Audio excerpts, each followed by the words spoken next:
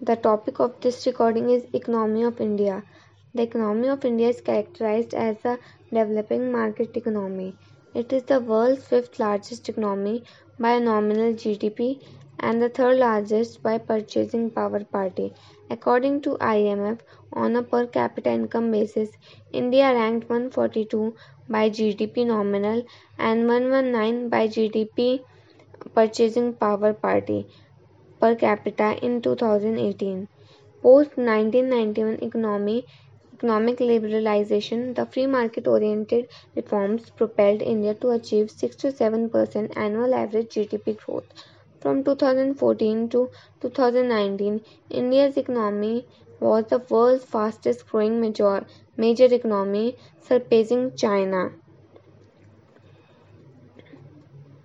The long term growth perspective of the Indian economy remains positive due to its young people population and corresponding low dependency ratio, healthy savings and investment rates, and its increasing integration into the global economy.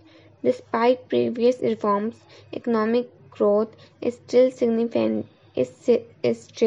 significantly slowed by bureaucracy, poor infrastructure, policy uncertainty, agricultural mismanagement, inflexible labor laws, and complex law acquisition process.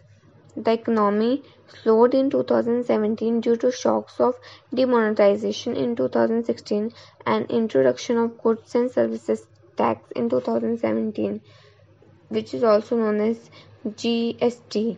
Nearly 60% of India's GDP is driven by domestic private consumption and continues to remain the world's sixth largest consumer market. Apart from private consumption, India's GDP is also fueled by government spending, investment, and exports. In 2018, India was the world's 10th largest importer and the 19th largest exporter. India has been a member of World Trade Organization since 1 January 1995. It ranks 77 on Ease of Doing Business Index and 58 on Global Competitiveness Report.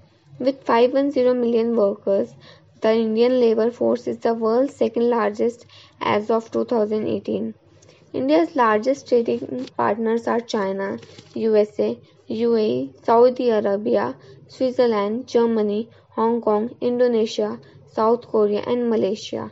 In 2018-19, the foreign direct investment (FDI) in India was $64.4 billion, with service sector, computer, and telecom industry remains leading sectors for FDI inflows.